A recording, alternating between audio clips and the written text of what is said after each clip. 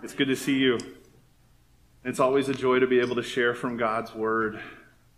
As we are continuing today, we're going to be in Mark chapter 6, and we're continuing on through just Jesus, unpacking the Gospel of Mark week by week as we go through this book. And last week, Pastor Chris taught us that Jesus is the greater Moses who brings us rest in the wilderness, and this week we are finishing up chapter 6 and covering a good chunk of chapter 7, where we will see that Jesus heals.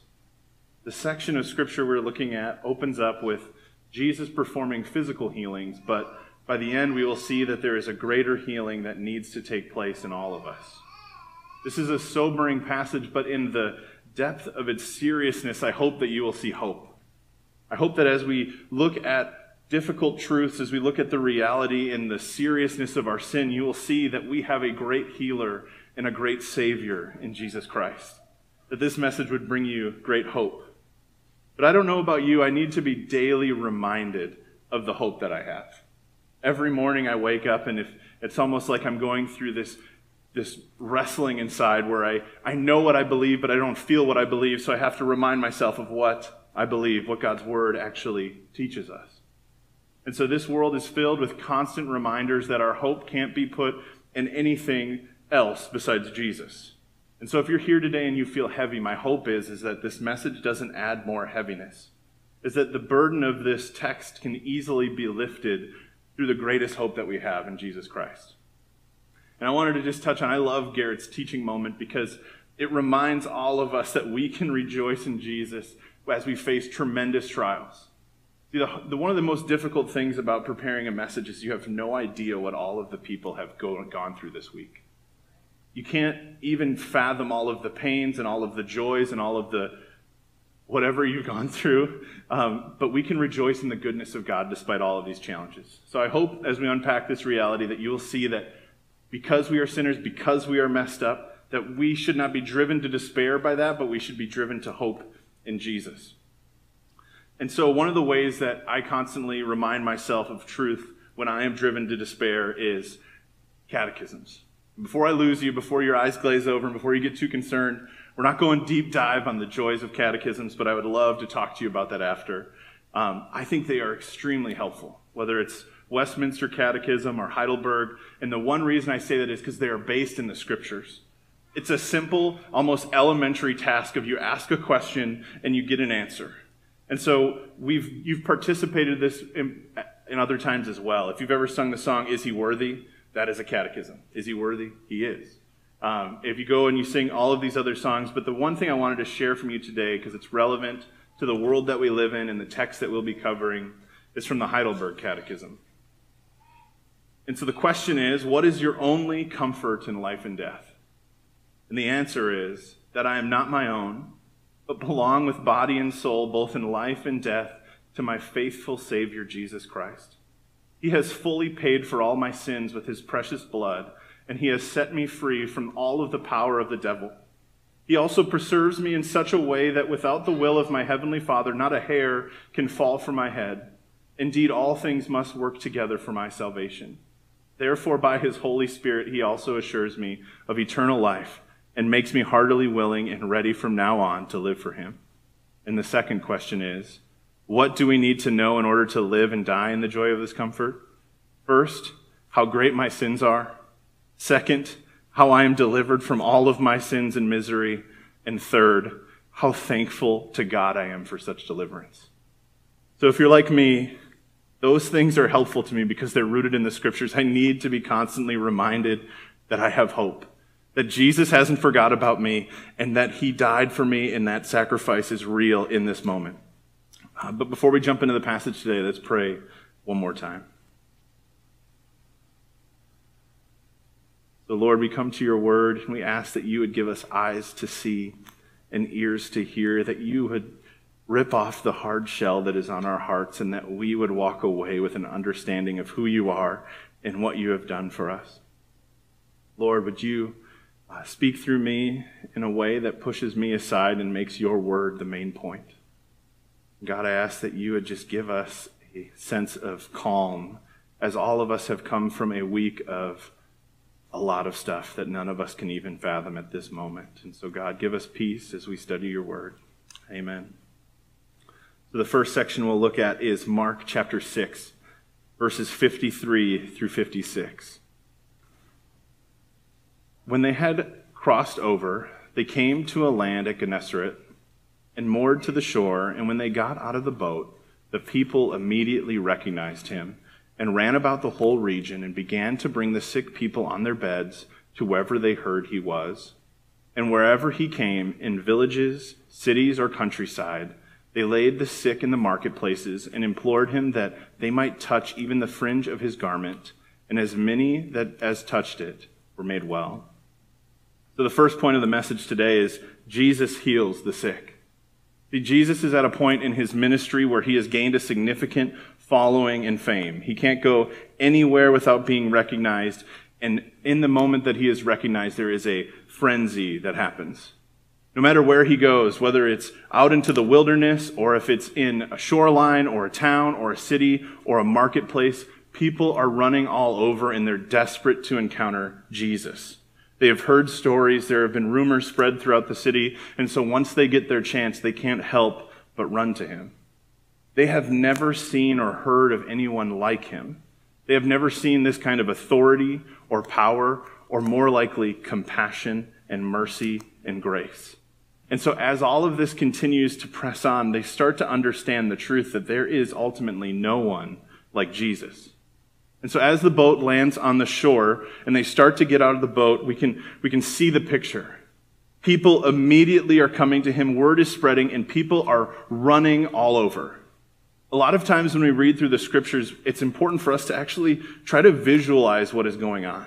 The craziness that must have overtaken this city as people are running from house to house proclaiming that he's here, the one we've heard about is here. And they're running around, and they don't see him yet as the Savior, but they know that he is this great healer. They've heard the news of Jesus, the one who can make all things well. And so they begin to bring all of the sick to Jesus, and word has spread of this miraculous healing, and people desperately wanted to be healed. People who were left in this state where they never had any hope anymore. They were so desperate to have new hope.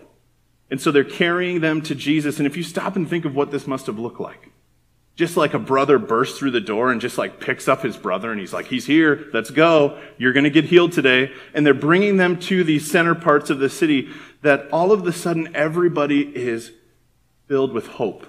These people who otherwise are bedridden and laying there and just have given up on a lot of things now finally have the hope. They go to the marketplace where everyone would have gone to get their food and goods, the most public place of the city, because they had heard of this woman, the one we heard about in Mark chapter 5, the one who had bled for 12 years and there was no doctor who could ever heal her, the one who had given up hope, but the one who just touched Jesus' garment and in that moment was made completely well. We see as it goes on that their faith is rewarded because all it took was one touch. No doctor could ever heal them. No medicine, no crazy idea that everybody had. It was a simple touch of Jesus. This power, Jesus walking through. And I imagine it like a processional. He walks through and everybody reaches out, and the second they touch him, the thing that affected them their whole life is gone. Do we really understand Jesus? Do we know the power that he has? People who had no hope in an instant were made well. People whose whole lives were ruined by their illnesses in an instant were made well. Families that were bankrupt and destroyed because they couldn't make any money in an instant were changed. And so as we go through this, we don't know all of the different ailments that were healed this day, but we do know that they were not able to withstand Jesus. We do know that no matter whether it was crippling pain, they didn't have legs that worked, they didn't have arms that worked, in a moment the power of Jesus healed them. And so I think a scripture that fits well to tie this text to the text we're covering in chapter 7 comes from Matthew chapter 9.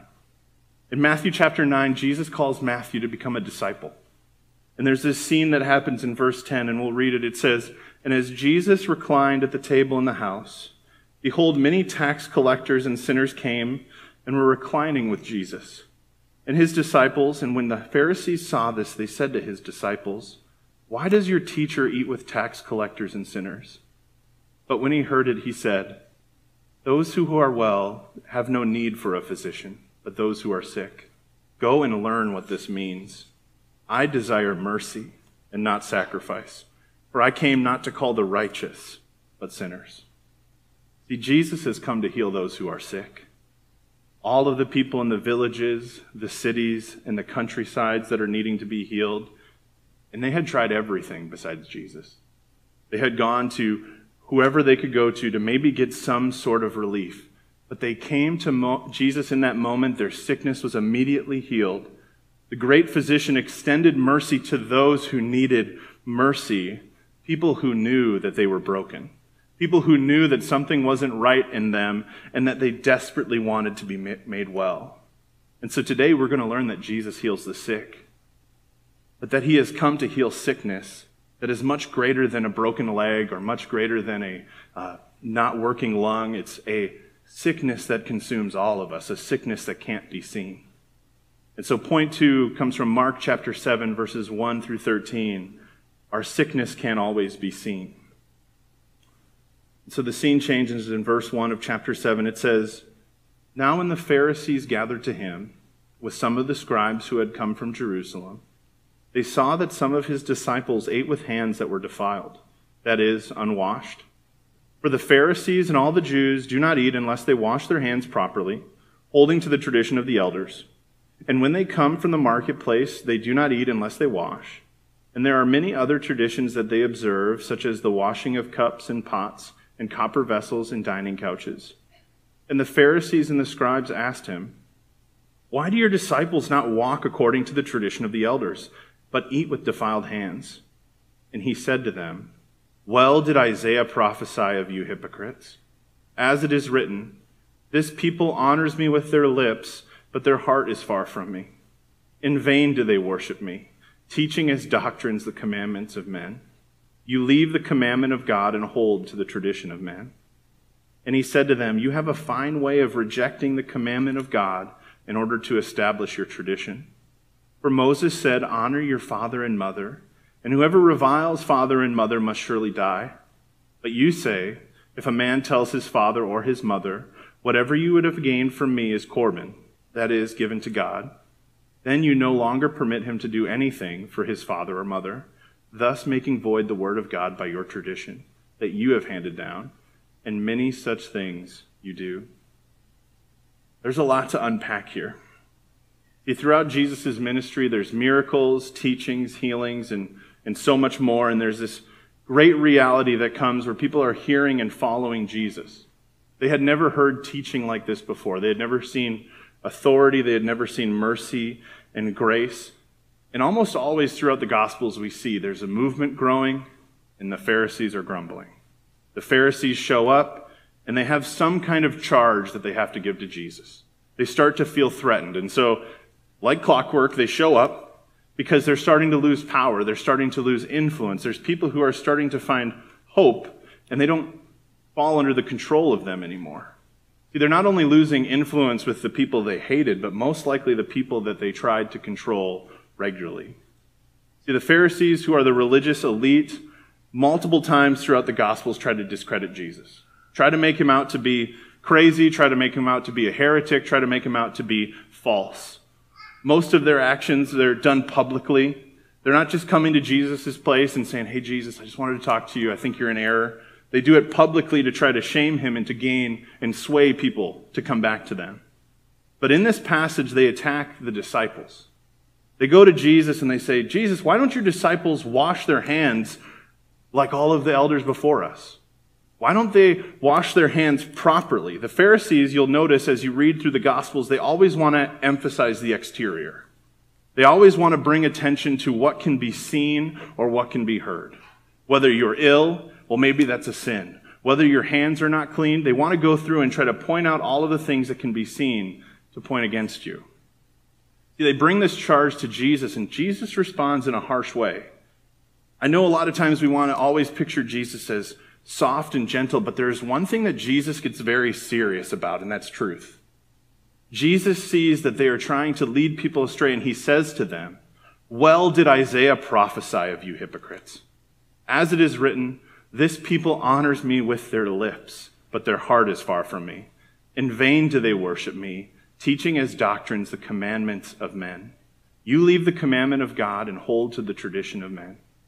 See, Jesus is quoting Isaiah chapter 29, verse 13 to them. And as the religious elite, they would know what this passage is. They're the ones who have devoted their lives to studying the Word. And now Jesus is using the Old Testament scriptures to point out to them that they are in error. He's pointing out to them the truth, that they're too blind to see themselves. He's rebuking the Pharisees by saying, what you are doing right now is simply lip service. You don't actually love God. Your heart isn't actually for God. You're just trying to make much of yourself.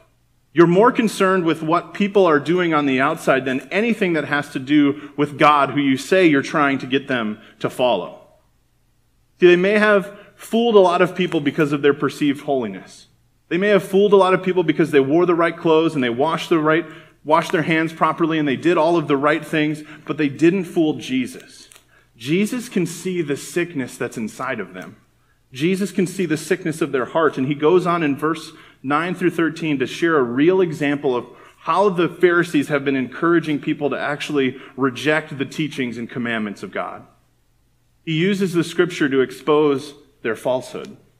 And just to take a step aside from the message, I think this is a good teaching point for us, is that when we are rooted in the scriptures, we can call out and correct false teaching. But because we know the truth of God's word. See, Jesus isn't going to them with just pure emotionalism. He's going to them with the truth. And so if we're not careful when we seek to correct each other, and we live in a culture that is very quick to correct each other, we can correct each other with a tradition or a feeling instead of a scripture. And so Jesus is pointing out to them scriptures. And so we have to commit today that as a church, we're going to be a church that studies the Bible. We're going to study the Bible from Genesis to Revelation, and when God does call us to lovingly correct people, which might not be as often as you think, we are pointing them back to the truth. We are pointing them back to the scripture, not our tradition, not our truth, but the truth, the word. We're pointing them to the thing that God has given us, the authority that he has given us, not our own thing. And so, we need to know the word of God so that when the word is presented to us, when we receive correction, that we can humbly admit when we are wrong. We can turn from our sins. We can trust in Jesus. But now, back to the passage. Jesus is presenting Exodus to them, really the 10 Commandments. He's wanting them to be reminded of the well-known commandments that God has given them. And the one that he singles out is honor your father and mother. Do not revile them. See, these commandments, if we're honest, are not easy to follow. Is that if we read through the Old Testament, we can see that we are going to fall short of all of these commandments. That ultimately we aren't going to be able to follow up to them. But instead of repenting of their falling short, instead of repenting of the times where they fall short of that, they try to walk in obedience, things like that, they go and they create a tradition to make a way around it. We actually can't follow the commandment of God, but if we can do something that will make it look like we follow it, if we could come up with a way that would make people still think that we are holy and perfect. See, Jesus is referring to a teaching that arose during this time where adult children were able to absolve themselves from any responsibility over their parents. They didn't have to take care of them anymore. And this is probably a whole nother conversation, but I think there's something to be seen here. See, we go in and we see the way that they did this was ultimately, instead of seeing their parents in need and taking care of them, they go and say, all of our possessions and money are Corban. That means given to God. They would tell their parents who are in need, who probably couldn't take care of themselves, who are ailing, they said, no, ultimately I can't help you because everything I have has been given to God. And initially we can see this as a very pious thing, right? We hear stories of great monks and priests throughout history who sell all of their possessions. They move into a mountain and all they do is study the scriptures and pray all day. They live a simple, possessionless lifestyle in a pursuit of holy living. But this isn't what's taking place here. See, they would declare Corban to remove their obligation and hold on to their resources. It'd be like saying, okay, well, I'll give it to him later, but I can't give it to you because it's for God. See, they would go back, and what they could do is they could use the money for whatever they like, and whenever they're done doing that, they could once again declare their money as Corban. It's like a super sketchy shell company, right? They can just funnel money into it and say, no, this is for God. And then when they need it for themselves, they pull it out. And then people come back and they say, hey, I thought that was Corbin. And they're like, actually, it is again. It's Corbin. I don't need to take care of my mom and dad. I don't need to be there to do this for them. And so they can go back to this excuse and say, well, now I don't need to follow this commandment. We've created a way around the actual teachings. And Jesus comes here, he goes, thus making void the word of God by your tradition that you have handed down. See, the Pharisees and those who followed them could walk around as seemingly holy and righteous people. They can walk around and say, I've devoted everything that I ever had, every possession and all of my livelihood to God. And they could declare loudly their gifts and their prayers. They wash themselves clean. They follow all of the laws. They add laws so they can follow more. They are the people who are better than you. Okay? We all know these people. You just walk in the room and you just know immediately, you're better than me.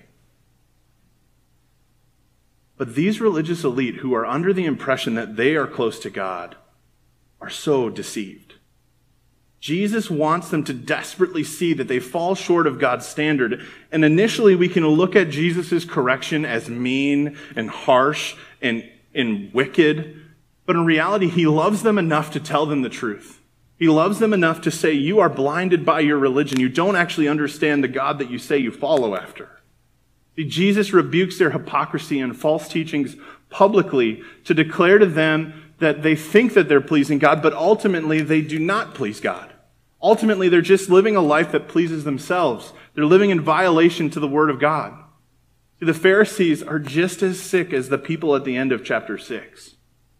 But the scary reality is that they're much more sick. Is that we can have broken legs and we can have body parts that don't work and we can all struggle with health conditions, but the sickness inside of them is much more serious. They don't believe they need any healing. They don't even know that they're sick. See, they look at the disciples' hands and they say, look at this. This is the problem. They want to declare them unclean, but they don't realize that the problem is inside. They don't realize that what is wrong with them can't be washed. What is wrong with them can't be bought. What is wrong with them is inside of themselves, and there's nothing that they can do about it. The problem is their heart. They can wash all day, but there is a cancer inside of them that is eating them alive. A cancer that they are too blind to see. And despite all of their words, despite all of their perceived sacrifice, there is a sickness that is consuming all of them from the inside. But before you and I fall into the trap of demonizing the Pharisee as terrible hypocrites, we must humbly say, you and me are terrible hypocrites. This last section of the passage that we will look at today reveals the harsh but necessary reality that sickness infects us all. There is something inside of us that is broken, that has been broken from the beginning of time, and there is nothing that we can do except trust Jesus. We might not sin like the Pharisee. We might not be as blatant, but there is something inside of us. We all have the same sickness. And so point 3 is sickness infects all of us. Verse 14, it says, and he called the people to him again and said to them, hear me all of you and understand. There is nothing outside a person that by going into him can defile him, but the things that come out of a person are what defile him. And when he entered the house and left the people, his disciples asked him about the parable. And he said to them, then are you also without understanding? Do you not see that whatever goes into a person from outside cannot defile him, since it enters not his heart, but his stomach, and is expelled? Thus he declared all foods clean. And he said, what comes out of a person is what defiles him. For from within, out of the heart of man, come evil thoughts, sexual immorality, theft, murder, coveting, wickedness, deceit, sensuality, envy, slander, pride, foolishness. All these evil things come from within, and they defile a person. Sometimes I wonder when we look at that list if Jesus just knows our natural inclination to say, well, that's not me. So he just keeps going. So he's just and coveting, and wickedness, and deceit. And the person's just sitting there waiting, and then he says it, and they're like, oh man. Like, the point of it is that all of us are in this boat. All of our hearts have one of these things or multiple of these things. And so as we go in, he calls them, he goes to teach them after his rebuke, and he has the whole crowd with him at first. He wants them to understand that really nothing outside of a person that by eating it is going to defile them. But ultimately, it's what's already inside of you. He says these words, and the disciples go into a private house, and he explains the parable to them further. He goes, "Then are you also without understanding? Do you not see that whatever goes into a person from outside cannot defile him, since it enters not his heart, but his stomach and is expelled?" Jesus is laying out the truth that it's not what you eat or what you drink. It's not the things that are outside of you. It doesn't matter how many times you wash your hands. It doesn't matter how many germs that you push out. The problem is your heart. And when we look at Jeremiah 17:9, it talks to the heart in this way. It says, "The heart is deceitful above all things and desperately sick. Who can understand it?" See, the problem is inside of us. It can't be expelled.